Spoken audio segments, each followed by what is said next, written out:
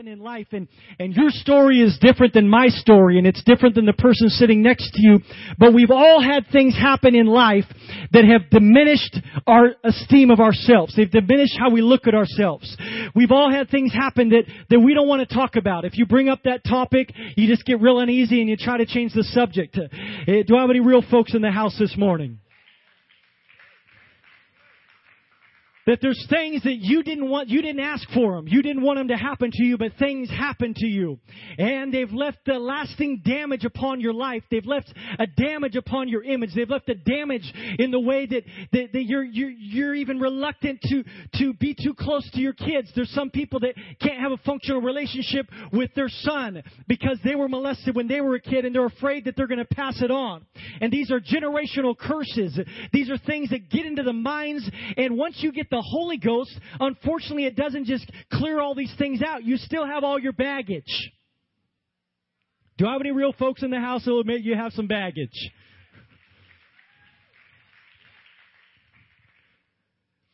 And it's these things that happen to us over time. And your story is different than my story. Your experiences are different than my experiences. But these things happen, and they leave you with a lack of self-worth.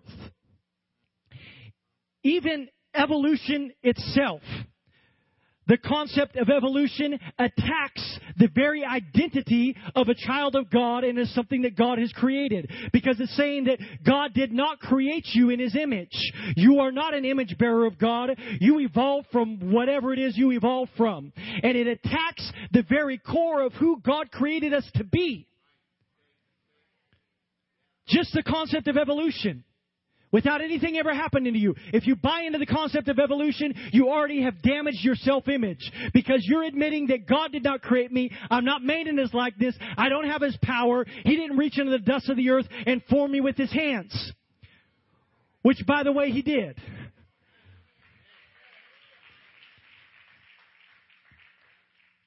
But this lack of self-worth, it leaves you longing for something to fill the void. And it opens you up to accepting things that are beneath you. To accepting you see people in a relationship and you look at them and they're just completely two opposites.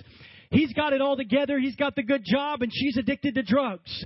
But he's had something happen in his life where he has really low self-esteem. It feels like he doesn't deserve anything better, so he settles for whatever he can get. And we see that over and over and over again in people's lives, that when their self-esteem and their self-image is damaged, then they accept things that are way beneath them. They should be requiring more of themselves. They should have higher expectations of themselves. They should be holding themselves to a higher standard. But there's damage that has been done that has caused them to feel like they're not worthy. So they end up in situations, and they end up with addictions, and they end up with problems that they are so far above. And other people from the outside looking in, you can see the potential that they have. You can see the greatness inside of them. You can see the ability and what they could be if they would just get their act together, but they can't see it.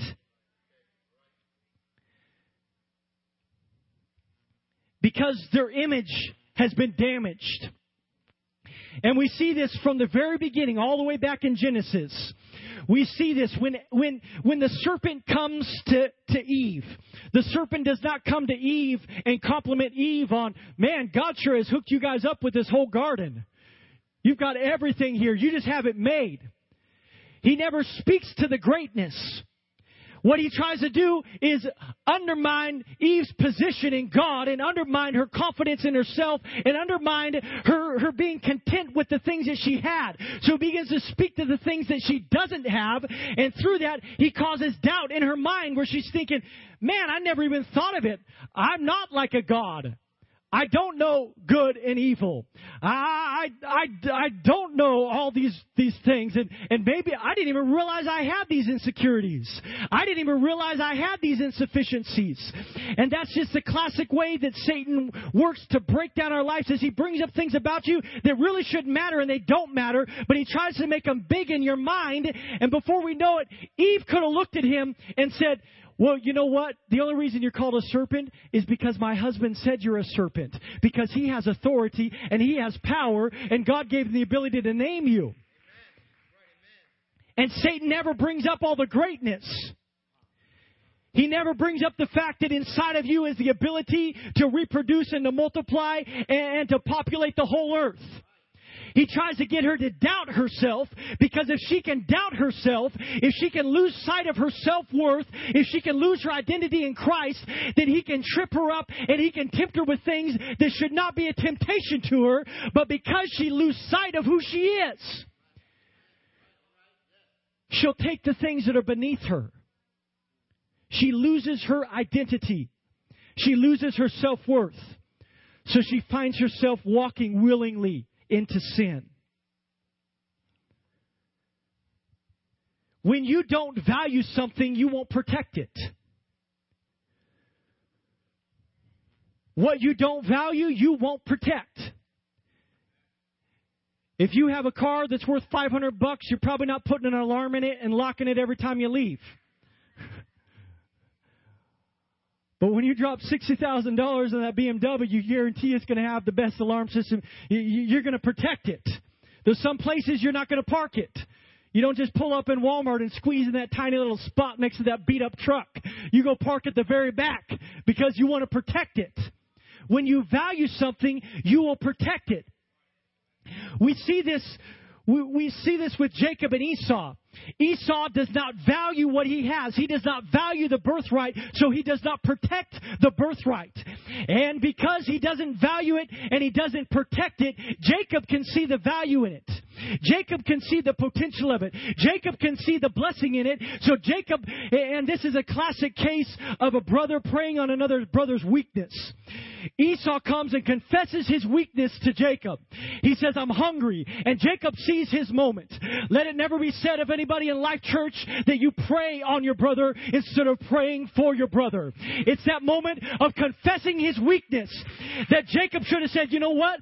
You're hungry. I've got something to feed you. But Jacob he knows that he doesn't value what he has. He knows that he won't protect it. So he uses his weakness to manipulate what he wants out of him. That's what the deceiver does. He knows the value that's inside of you. He knows the potential that you have. He knows the greatness that's inside of you. So when he sees the wall fall down, he knows that he can come in, and he knows that he can take away your power.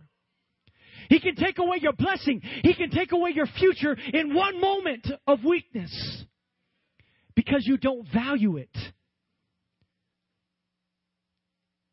It's moments like Samson. Through Samson, we see a perfect picture of what the anointing is. We see a picture of the anointing when we see Samson do stuff that is completely humanly impossible. But when the anointing shows up and he can take the jawbone of an ass and he can go kill 1,000 Philistines. Now, the jawbone of the ass doesn't leave his hand and go kill him. He has to put the effort into it. He has to put the work into it. He has to put forth his strength to do it. So we see this perfect picture of the anointing. And when I look at Samson, I see my life in it. I know that none of y'all will be real enough today to admit that you see your life in Samson, but I'll be real with you today. I see my life in Samson because I see the struggles. I see that at one end, God, you can move through me, but at the other end, I find myself in failures time and time again. And that's what the enemy used. That's what happened. And Samson's biggest problem was Samson allowed his head to get in the wrong places. Somebody say amen. You better protect your head. There's some places you shouldn't let your head go. There's some places you shouldn't let your mind wander. There's some places you should never lay your head. There's some thoughts you should never let linger in your mind. Samson's destruction came because he let his head stay in the wrong place. He got his head in the wrong place. And we know that now, Samson was just stupid. Because you think after the first time when he said, well, if they come bind me with strong ropes, then they can conquer me. And Delilah puts him to sleep. And they come bind him with strong ropes and he breaks out. Why are you putting your head back in her lap again, Samson? Why are you telling her your secrets? You know what she's up to. But you get your head in the wrong place. You won't think right. You get your head in the wrong place. You'll make horrible decisions.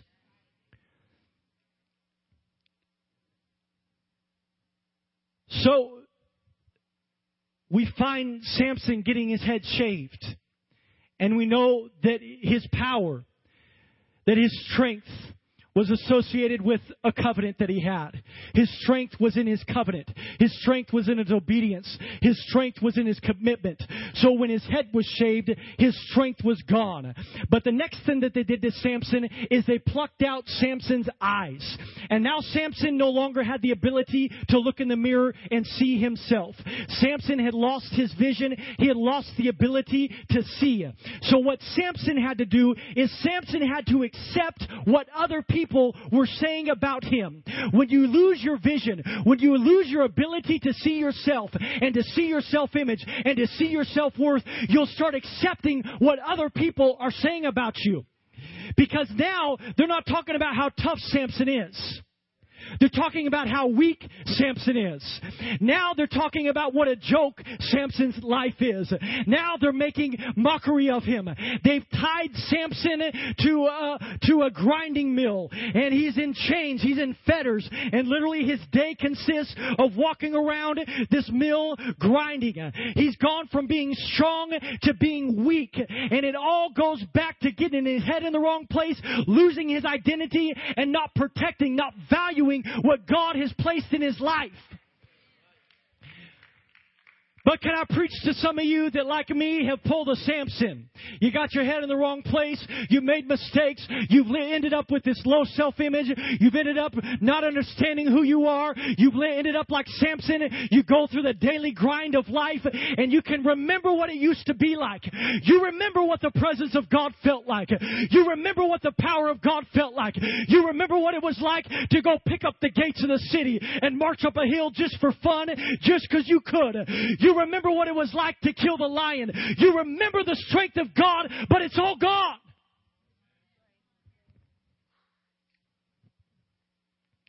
And he's left with this low self-image.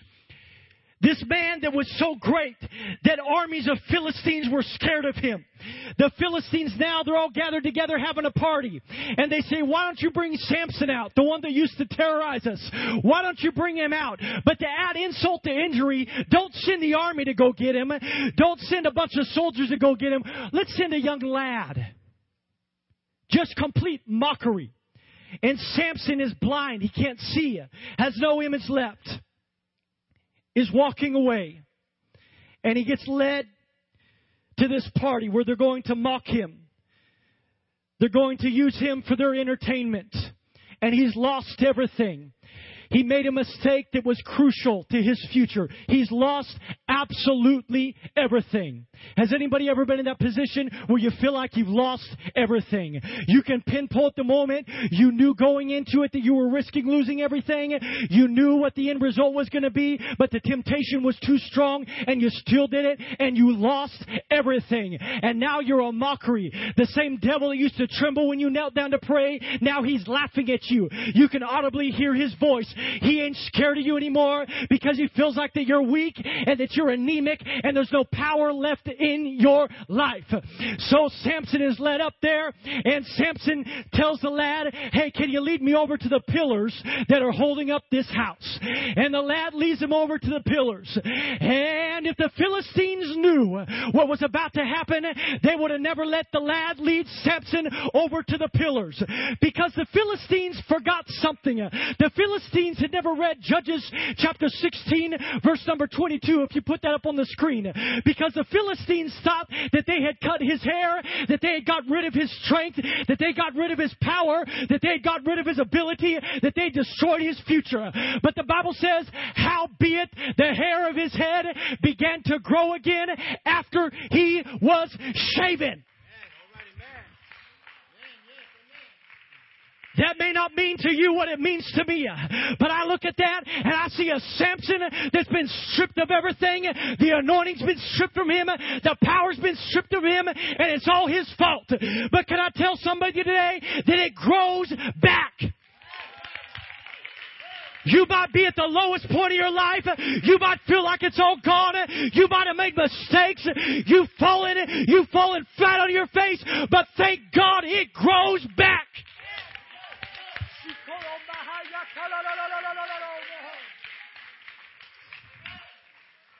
And what we see in Samson that day is we see a picture of Jesus Christ.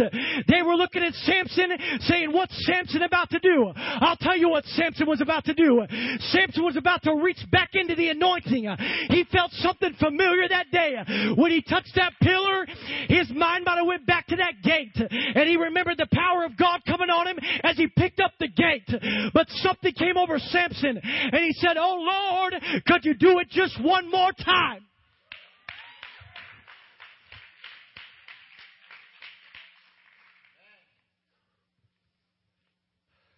I'm trying to slow down and teach this, but I got to preach it like I feel it.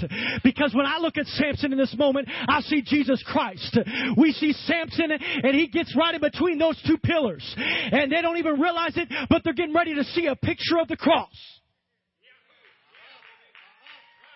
Samson stretches out his arm and he experiences the cross.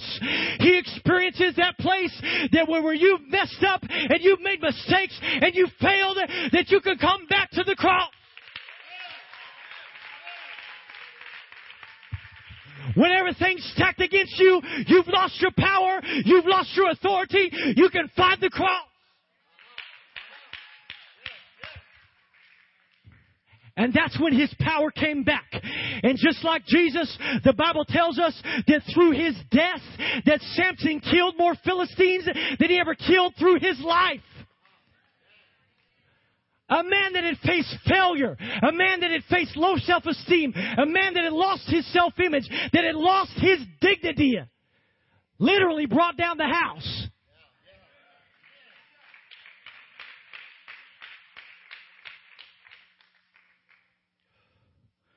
Oh, somebody ought to thank God right now that you can get it back. After everything that you've been through, after all the mistakes that you made, after all the times that you messed up and failed and tripped up and knowingly sinned, somebody ought to thank God that you can get it back. Somebody ought to thank God that the anointing comes back. Somebody ought to thank God that it grows back. Thank you, Jesus. Thank you, Jesus. Thank you, Jesus. Hallelujah.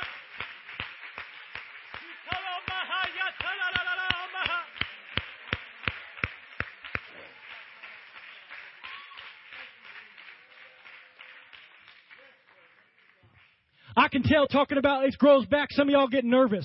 Don't worry, this isn't for you. We may get to you when we talk about the older brother later on, but this isn't for you. This is for the people that know what it is to trip up. This is for the people that know what it is to make a mistake. This is for the people that know what it is to look at the ceiling and wonder, should I take my life? Is my life completely over? Should I just throw in the towel? Should I walk away from God? Should I give up on everything? This is for you. It grows back.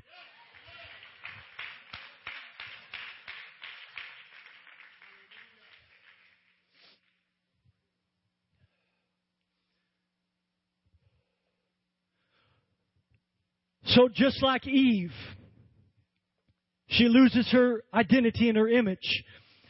She loses sight of who she is in God. And she starts longing for these things that she doesn't have, that this temptation can promise her. We all experience that same thing. And this is really what the son has gone through. In the story that we read here in Luke chapter 15, is the son has lost sight of who he is in his father's house. The son has lost sight of the authority that he had. The son has lost sight of the future that he had. The son had lost sight of how great things were here at the Father's house, and it caused him to long for something different. It caused him to long for something greater. It gave him an appetite for something that he hadn't experienced yet. And I just wonder if there's something different out there, if there's something that is better for me out there. So the Bible tells us that the son leaves and he goes to a far land. And there he spends all of his inheritance. When he leaves, he asks his dad, he said, I want you to give what's owed to me for my future, and I want you to give it to me. I'm going to leave. So he leaves with his inheritance, and he goes out with all this money.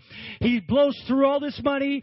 He spends it all on righteous living, and he ends up with absolutely nothing. He spent everything that he has. He's tried everything that you could try. He's been to all the parties you could have. Matter of fact, he was probably the one throwing them, with a huge guest list of people showing up to come party with the little rich boy that has his daddy's money and doesn't know what to do with it. We all wish we had that friend. It's like, dude, buy me a Ferrari. So, he gets to the place in life where he has absolutely nothing left. He goes from being somebody with a future, somebody that should have had security in his image, somebody that should have been able to say that, yeah, this is my daddy. He owns the whole farm. Matter of fact, he owns the one next door. He owns acres and acres and acres. He should have been able to have the confidence in who he was. But he opened himself up to longing for things that were beneath him. He lost sight of his self-image. He lost sight of who he was and started reaching for things that were beneath him instead of reaching for things that were above him. That's when you know you're heading in the wrong direction. When you have to bend down to get fed and you're not reaching for things that are way up above you. So he ends up with nothing. He has no one. You know, they'll party with you in the penthouse. Ain't nobody coming to the pig pen. That's the moment when you find out who your true friends are. When you've lost it all. You have nothing to offer. And he finds himself in a position. And there's so many things in this story that we could preach, but we're going to move quickly through this. He finds himself in a position where he's a stranger. The Bible tells us that he went to a far country. And he's a stranger in this far country. He doesn't fit in. He's at this clash of identities. This identity crisis that he's having is, I don't fit in here, but I don't know if I fit in back at my father's house either. And he's living this identity crisis. And he's not ready to commit to being a citizen here because this isn't working out too well. But the Bible tells us that he goes and joins himself up to a citizen of that country. He's still in this identity crisis of, I don't know if I belong here. I go to the parties and I just don't feel like I fit in. And I try the drugs and I just don't know if it's me. But I just don't know if the Father's house is me either. And there's just something in between him that it's drawing him one direction, but then drawing him back the other direction. And he doesn't know who he is. He's lost sight of who he is. A son should never be in a pig pen. This was probably, the story he's telling here is probably a good little Hebrew boy. And they don't mess with pigs. He's somewhere that's so far beneath him because he's lost sight of who he is. He's wandered around with no identity and no self-image. And some of you know exactly what that is. Of, man, I don't know if I should date her because she's so far above me, and then she's just, I don't even know what to do. I don't know where I should be. I don't know if I should work this job or just go bum on my parents' couch. I don't know what I'm supposed to do here. It's that lack of self-image, that lack of self-worth. And the Bible tells us that he reached the point. Now, obviously, he was being mistreated because that's like the lowest servant job you could have is going and feeding the swine. And he still doesn't have enough money to get food. Because the Bible tells us that he fain would have filled his belly with husks. Now, the word fain literally means gladly. He was so low, something so far beneath him. He's gone from being a son to the lowest point of life. And he would have gladly filled his belly with husks. But no man gave unto him. He was so low, he couldn't even get the thing that he wanted that was so far beneath him. Nobody would even give him the husks. He gladly. Now, I've heard people preach this up one side and down the other, talking about he's sitting there picking corn out of his teeth, thinking about the Father. No. He would have done it. He gladly would have done it. But aren't you thankful for a God?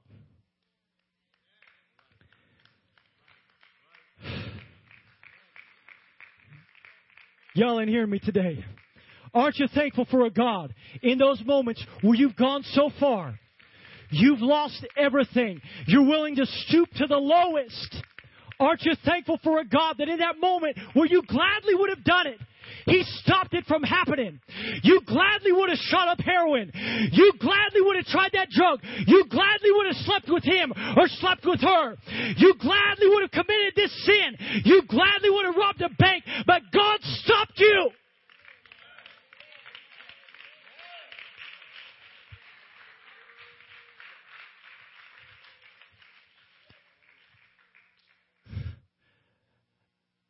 Y'all couldn't handle the real testimonies, the raw testimonies. If people wanted to come up here and start telling about the things I was getting ready to do. I was getting ready to do this. You wouldn't believe it, but this is how low I was. I was getting ready to do it. But somehow God allowed them. Who wouldn't give a guy a husk if he's hungry? You give it to a pig, but not to him? God stopped it. Could have gone lower, but God stopped it. And it's that in that moment of desperation that there's something inside of him. Now you can believe what you want to believe, but the Bible likens the Word of God unto the bread of life. And the Word of God is our bread. It's our sustenance. And there was something inside of him. There was some taste buds inside of him that started rising up. And he got to thinking that, why do I want a corn husk when I can have bread at my Father's house? It was the bread back at the Father's house that came to his mind and saved his life. That's why I believe it's so important to get the Word of God inside of you. Because there's moments in life where nothing is going to preserve you but the Word.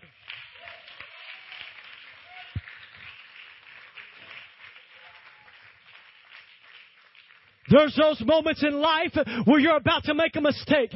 You're about to make a decision that could destroy your life, but you remember a scripture that you learned in Sunday school. Out of nowhere, you're getting ready to commit a sin, and you remember the Lord is my shepherd. I shall not want.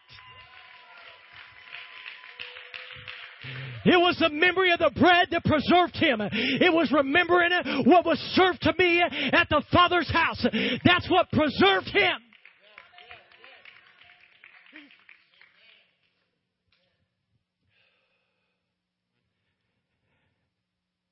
And the Bible makes that statement that he came to himself. He had lost his identity. He had lost his self-worth. He had lost his self-image. But there was that moment, that crucial moment in life where he came to himself. He realized, I'm in this situation and I don't have to be in this situation. I'm making these choices and these decisions and I don't have to make these choices and decisions. He came to that point where I can't point back at my older brother and say, he's the reason I'm not there anymore. I can't point at the father and say, he's the reason. I can't point at all my friends that deserted me, but he came to himself. That self-worth started to rise back up inside of him. And he said, I will arise. There's some moments in life where if you're going to get up, it's going to be because you got up. It's not going to be because your prayer partner came and found you and picked you up. There's moments in life where if you're going to rise, it's going to be because you made the decision that I will arise. I might be in the mud. I know I stink. This is probably the hardest thing I'm ever going to do in life. But one way or another, if I have to crawl through these pigs and climb out this fence, one way or another, I will arise.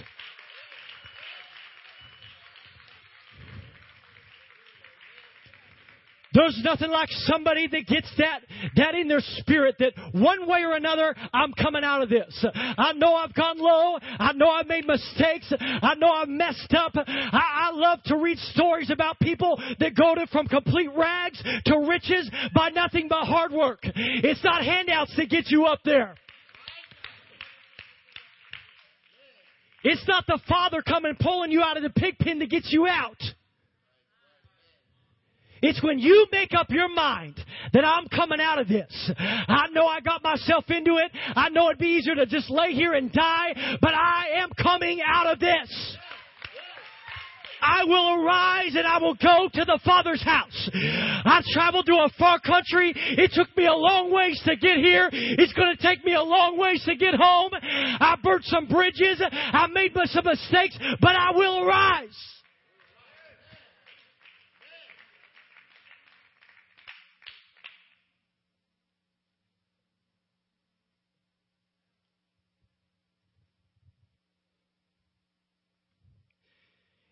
It's amazing how our plan Bs have to all run out before we turn back to God. This was a guy that lived lives of plan Bs. And y'all know what I'm talking about. Is, man, I'm just not happy here, so I'm going to try this. And maybe this didn't make me happy, but, man, I'll go over here and try this. And this isn't working out for me, I'll try this. And I'm not surviving here, I'll go try to join up with somebody else that's surviving. And it's just plan B after plan B after plan B after mistake after mistake after mistake. Deeper and deeper and deeper and deeper. Until he finally gets to that point where there's nowhere else to go but up. When you reach the lowest point, when you reach the complete bottom, that's when you have to make the decision of either I'm staying here and dying,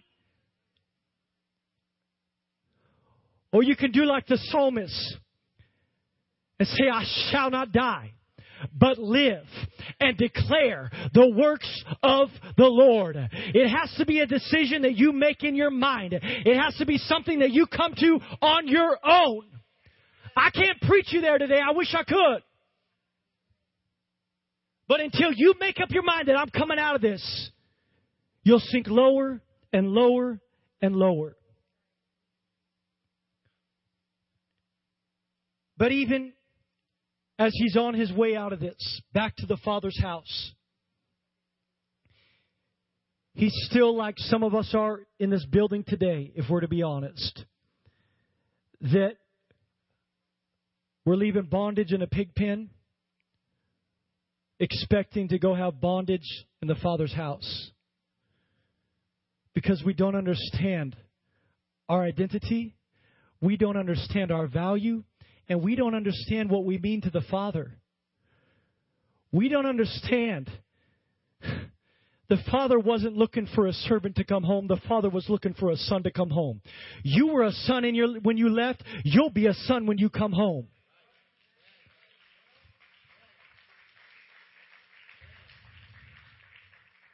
All right, you can make me prove it. I'll prove it to you. This is packed in 3 stories. This is the last of 3 stories. The first one is about a sheep that was lost. And he's not called something else when he comes home. He was a sheep when he left. And he was a sheep worth having a party for and rejoicing when he came home.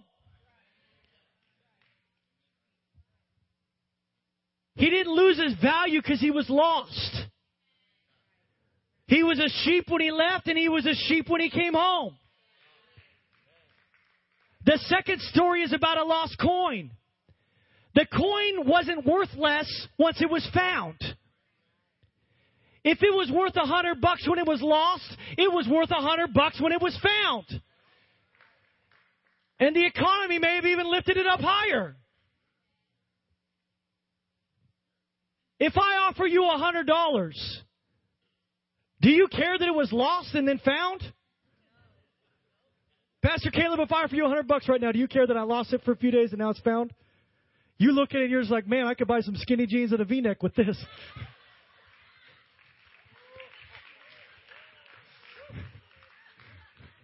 No, Pastor Caleb could turn that into like 10 grand in about a month. But it had the same value when it was found as it did before it was lost.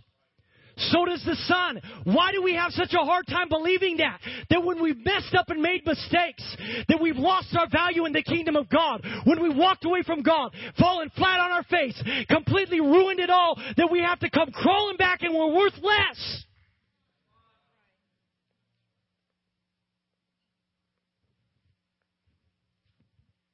While we were yet sinners, Christ died for the ungodly.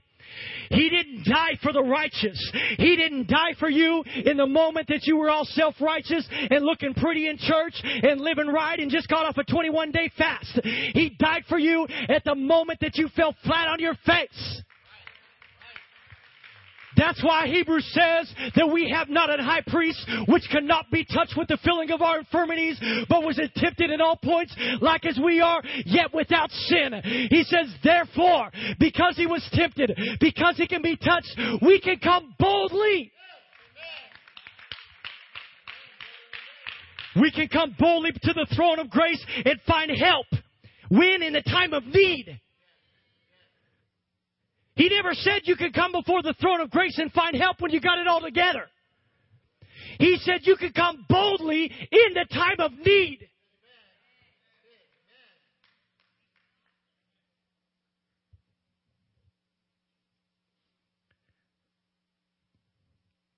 But he's struggling.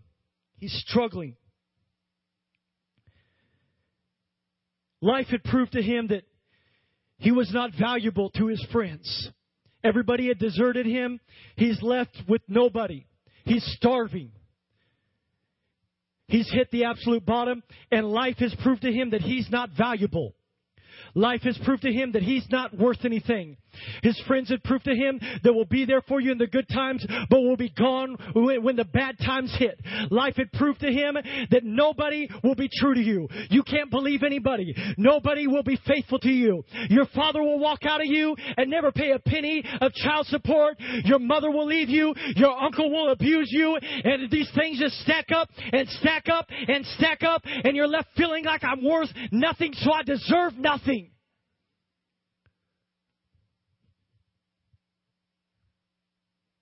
So it's with this damaged self-image that he begins this journey back home. And on the way home, he's practicing this speech. Father, I have sinned against thee and against heaven. Make me... Oh, no, that doesn't sound right. Father, I've sinned against thee and... Yeah, that'll work.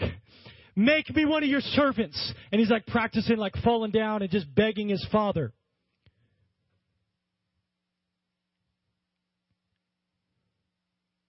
What he doesn't expect is that every day that he was gone, there was a father that was looking down the road. There was a father that was saying, one day I hope my son comes back. I miss my son. I miss having him at the dinner table. I wish I knew where he was. I wish I knew what he was doing. I wish I knew if he was safe.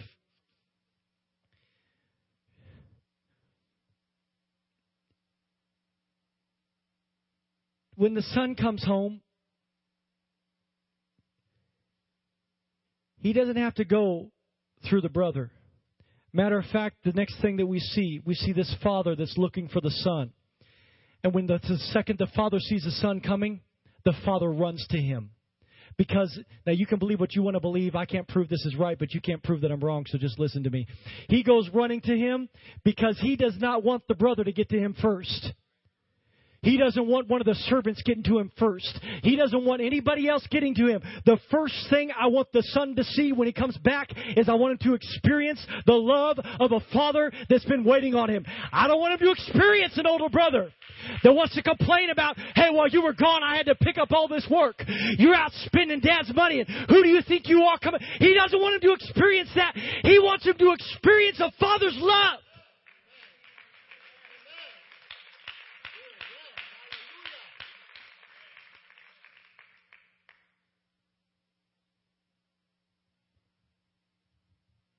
So the father runs to him. If the musicians would come as we're closing today. The father runs to him, not like he expected. There's probably that fear when he sees the father coming. Like, dad is ticked off.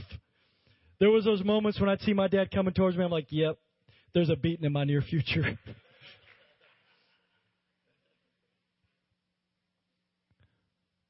But the father runs. The father cannot wait. You know, all that repentance and reconciliation really is, the whole point of this story, is a son getting back on talking terms with the father. That's really all this is about. There's no religious agenda. There's no hoops he had to jump through. The whole moral and point of the story was a father and a son getting back on talking terms. And the father had to prove that as bad as you want this, I want it even worse. You're walking, I'm running. You're coming to me. And it's like God when He says that if you'll draw nigh to me, I will draw nigh to you. God sees those moments. God sees the frustrations. God sees how hard it is for you to approach Him. God sees. He sees these insecurities. God sees these insufficiencies. God sees the people that have failed you. God sees the people that have left you wounded. God sees the people that have left you broken. God sees the people that have verbally abused you. God sees the people that have sexually assaulted you. God sees the people that have misused you. God sees the people that have mistreated you. No doubt the Father knew that while He was in the far country, He probably did things that He doesn't want to talk about. While He was gone away from me, He probably did things that He can't even look me in the eye when I first go out to Him. But I've got to let Him know that I love Him. I've got to let Him know that I care. I've got to let Him know that as bad as He wants this moment, I want it even worth. He doesn't realize how valuable He is to me. He doesn't realize the nights that I stayed up waiting for this. He doesn't realize. Let me tell you something today. Nowhere in this story will you ever find yourself unless you're the older brother. You are not the father. The pastor is not the father. There is one Father, and that is Jesus. When the prodigal comes back, when someone's gone out and made mistakes, they don't have to jump through your hoops to get back on talking terms with the Father. They don't have to explain to you where they've been and what they've done. It's none of your business. The reconciliation is between a son and a father that loves him.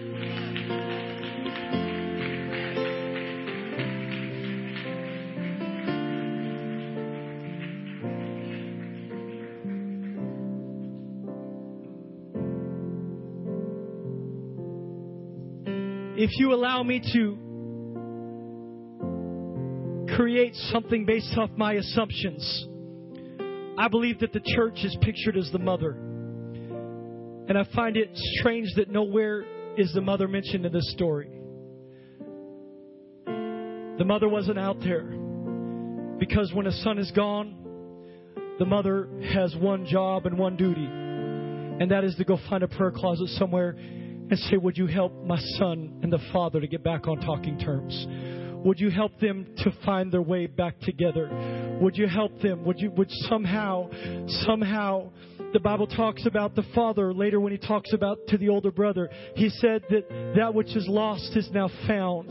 The word found there would be indicative of something that was being searched for. Now maybe he physically didn't go looking for him, but somehow spiritually there was something that was going out.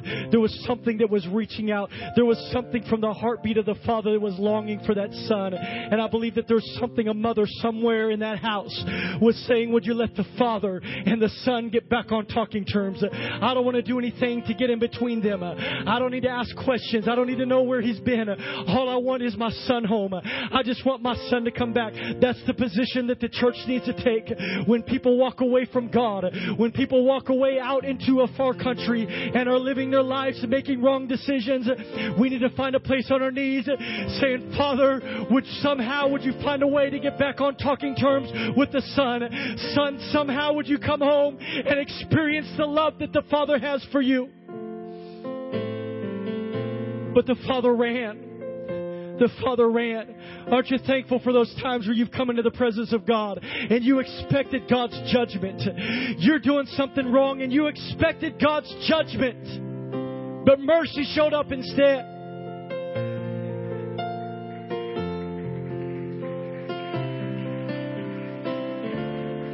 We try to preach about the hounds of heaven that go nipping at backsliders' tails. And we try to preach about God coming after people. No. David said, surely goodness and mercy shall follow me all the days of my life. There's goodness. There's mercy that's following you. God is reaching for you. God is reaching out to you. God wants you to come back to Him. He wants you to experience His love. The Bible tells us that when the Father gets to him, the first thing the Father does is he falls on him and he kisses him. The next things he does is he says, I want you to bring him a ring. And I want you to bring him shoes. Like when Pharaoh gave Joseph a ring when he was put in a place of authority and second in command in the whole world. He gave him a ring. That was a blank check. That represented power. That represented authority. That represented that I have the king's name on whatever I'm doing. This was a father giving son back his power, giving him back. This even in some cases would be indicative that he was giving him his future and his inheritance, and in some cases taking away the blessing that was to the firstborn and giving it to him. It was all tied together in this ring. It was symbolic of his power. It was symbolic of his future. It was symbolic of everything that he thought he had lost. The father hugs him and gives it back to him. And then the father looks down and he says, sons, don't go barefoot. Servants, go barefoot. I can't let my son walk another step. Go quickly. Many translations use the word quickly. Go quickly and get him some shoes. Go get the ring, and I want you to bring him a robe.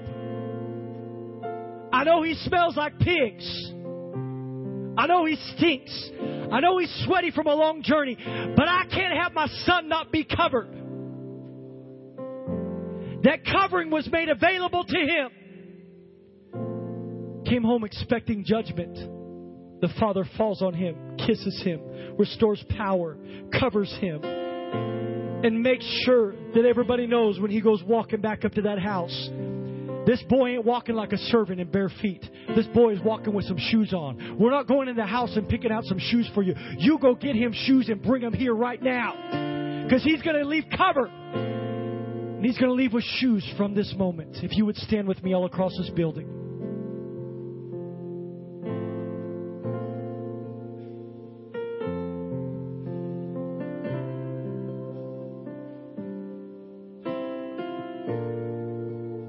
The father refused to let him leave bondage to come home to bondage. The father does not want you living in this house in bondage. The father does not want you living in this house with low self-esteem, with a low self-image. The father refused to let him come back and have to earn his way back to sonship. You were a son when you left. You were a son when you come home. And one of the things that's so beautiful here is when we read about the father falling on him. This word literally means to fall upon, rush or press upon, to seize or take possession of. This is the same word. I want you to catch this. This is the same word that's used over and over in the book of Acts when the Holy Ghost fell on them. It was the Father's love. It was the Father showing up saying, I want to seize you. I want to possess you. I want to take control of you. That, ladies and gentlemen, is how you deal with low self-esteem and low self-image. You've come into this place today. You're carrying things from your past. There's things that have made you doubt your self-worth. There's things that, because you doubt your self-worth, you've reached for things that are beneath you. You've gotten in relationships that are beneath you. You've taken jobs that are beneath you. You've lived in a life that is beneath you. You've lived in sin when it's way beneath you. What you need today is a hug from the Father. What you need today is for the Father to fall fresh on you. You need for the Father to cover you. You need for the Father to put some shoes on your feet. You need for the Father to put some authority back into your life. You need for the Father to let you understand and realize that you are not a servant. You're not coming back bound. There's not a contract. You're not going to be tied here. If you're here, it's going to be because you understand that you're a son and you understand that you're loved.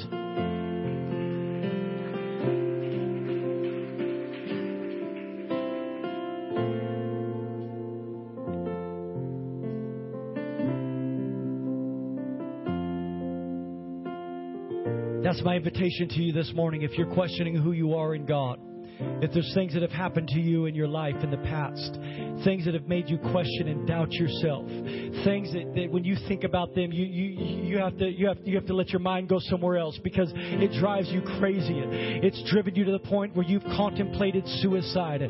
You've thought about ending your life because the pain was so bad. You've taken a knife and cut your wrists. You've cut your arms. You've cut yourself because you can feel the pain and then you can feel the healing because there's something inside of you that's not healing. And that's the only way that you can experience healing is to inflict things upon yourself. And there's moments in life where God is giving you success. God is giving you favor, and you sabotage your own success because you have to have control over the situation because of all these painful things in life that have hurt you and that have left you with no image and no self-esteem. My invitation to you today is, why don't you come forward and get a hug from the Father? Why don't you come forward today and let the Father fall on you? Why don't you come forward this morning and just lift up your arms to Him? You'll be surprised. You can crawl, you can walk, you can run, but I guarantee you that God will run faster than you can run. God will show up quicker than you can get here. Before you can reach out to Him, before you can open your mouth, you'll feel the presence of God start to wash over you. You'll feel the Father reaching down to hug you. You'll feel the Father drawing you into His presence. You'll feel the Father starting to give you things back. You'll start to feel that familiar anointing like Samson felt. There's something familiar about this. I feel my power coming back. I feel my strength coming back. Come on, somebody, come get a hug from the Father today.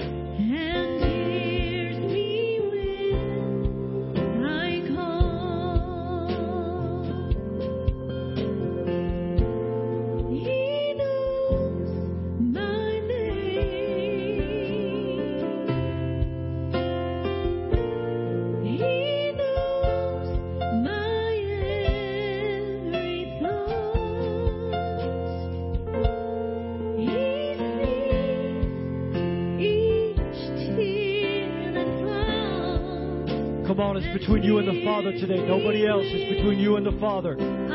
This is your relationship you're meant in with the Father today. It's between you two. It's not about anybody else. It's not about the older brother. It's not about how far away you've gone. It's about the fact that you're here right now in this moment. It's not about your faults. It's not about your failures. It's not about your insufficiencies. It's not about your insecurities. It's about the fact that you're in a moment with the Father right now. Let the Father show His love to you today. Let the Father hug you. Let the Father restore you.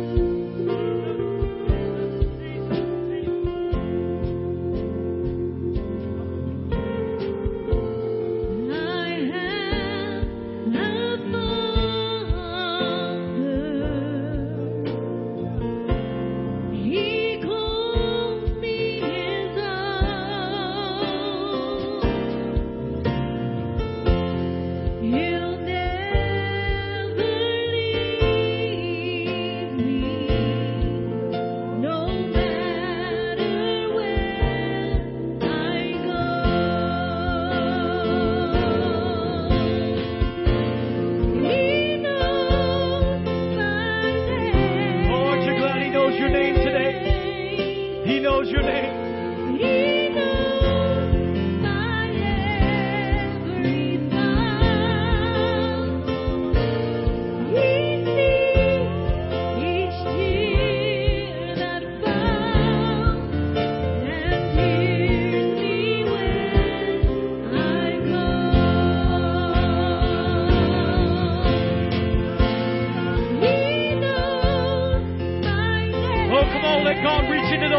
places. Let God reach into those deep places, those hurting places. Let God cover you today. Let God cover your life. Let God cover your heart. Let God cover your sins. Let God's Spirit fall on you fresh today.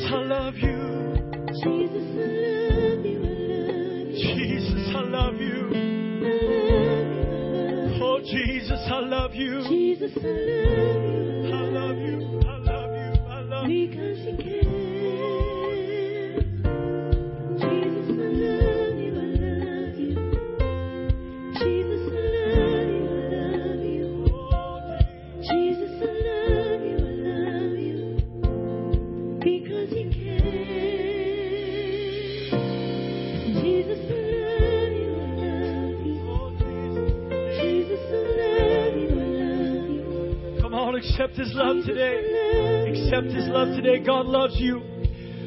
God loves you. Let that be settled in your heart today. God loves you. God cares. God cares today. Jesus, I love you because you care. Jesus, I love you, I love you. Jesus, I love you, I love you. Oh, sing it to Him. I love you, Jesus. Because you care. Jesus, I love you, I love you. Jesus, I love you, I love you. Oh, sing it to Him, Jesus. Jesus, I love you, I love you. Because you care. Jesus, I love you. Jesus, I love you, I love you. Jesus, I love you, I love you. Jesus, I love you, I love you. Because you care. Oh, sing Jesus, I love you.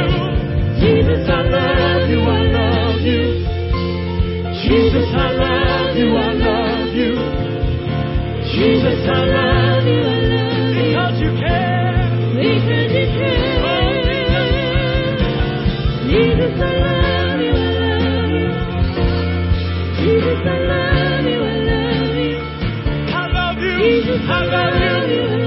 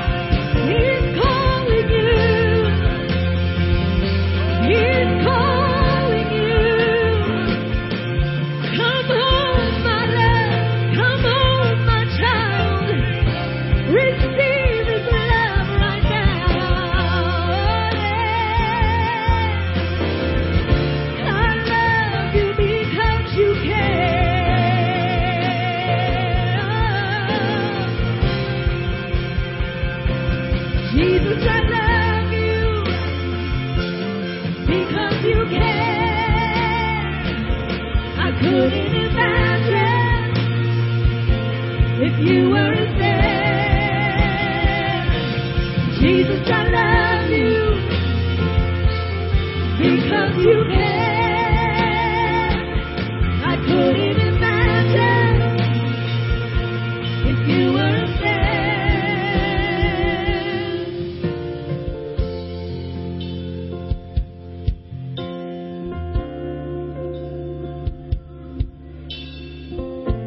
One of the things I love the most about the response when the son comes home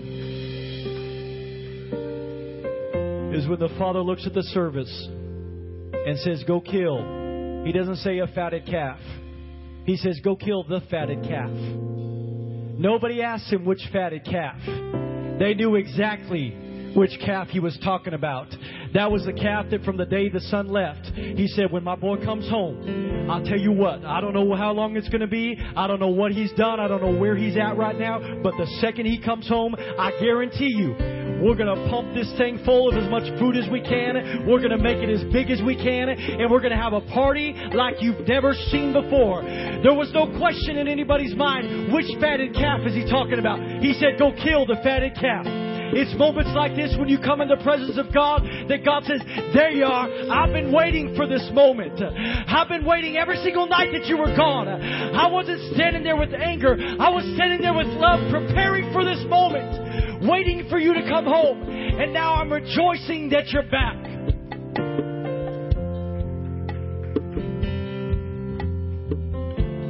I don't know if you got that or not, but that makes me happy. God is so happy to see me come home that He's ready to throw a party. The Bible says that all of heaven rejoices over a sinner that repents. In heaven right now, as you come back in relationship with the Father is throwing a party because He's saying, you know what? The one that you thought was too far gone, the one that you thought would never come back home, the one that everybody else gave up on, He came back. He came back. In closing today, why don't you just lift your hands all across this building and give God some real praise. Give God some real praise. If you're thankful for a God that was waiting for you. If you're thankful for a God that was looking for you. If you're thankful for a God that was preparing for your return. If you're thankful for a God that came running to you, you ought to give God some real praise in this place today. Thank you, Jesus. Thank you, Jesus. Thank you, Jesus. Thank you.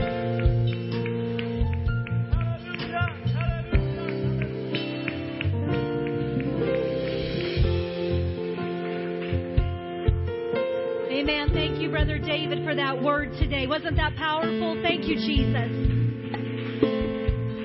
The love of the Father we will never understand. Amen. Brother Ulysses is going to come here and give us some closing announcements for the week. But real quickly, before he does, I just want to say what an honor it is to have my beautiful mother with us today, Sister Keller. I'm so honored that she's here to spend a few days with us, and she prays for this church. And I just want you to make her feel welcome today. What a blessing it is to have her. Amen. Put your hands together for the Lord. Amen. Our God is an awesome God. Amen. Our God is an awesome God. Amen. Our God is able. Amen. This is not the end of service. This is the beginning of much. Amen. Because there's an entire week ahead of you. Amen. And right now I come in agreement. Why don't we come in agreement in Jesus' name that the word that has gone forth today is going to govern all of your dealings through the rest of this week. I don't think you heard me.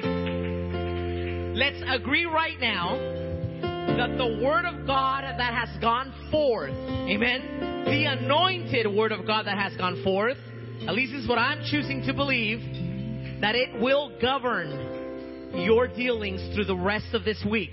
And the one thing that stuck out of so much is it will grow back. Amen?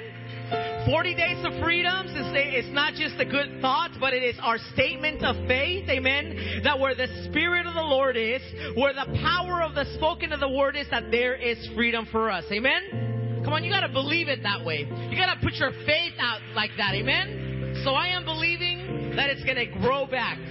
Praise God. We are back here on Tuesday with corporate prayer beginning at 7 o'clock.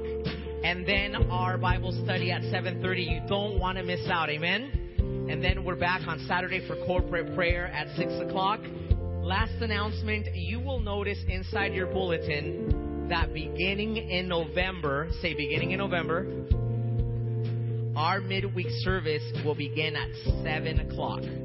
Amen. So beginning in November, our midweek service will be from 7 p.m. to 8 p.m. And we will have corporate prayer at 6:30. But we hope to have you back this coming Tuesday at 7 o'clock and then at 7:30 for our Bible study. God bless you. Have a great night. If you need additional prayer, if you need to talk to someone, our prayer partners are here, our staff are here, and we want to be there for you. God bless you.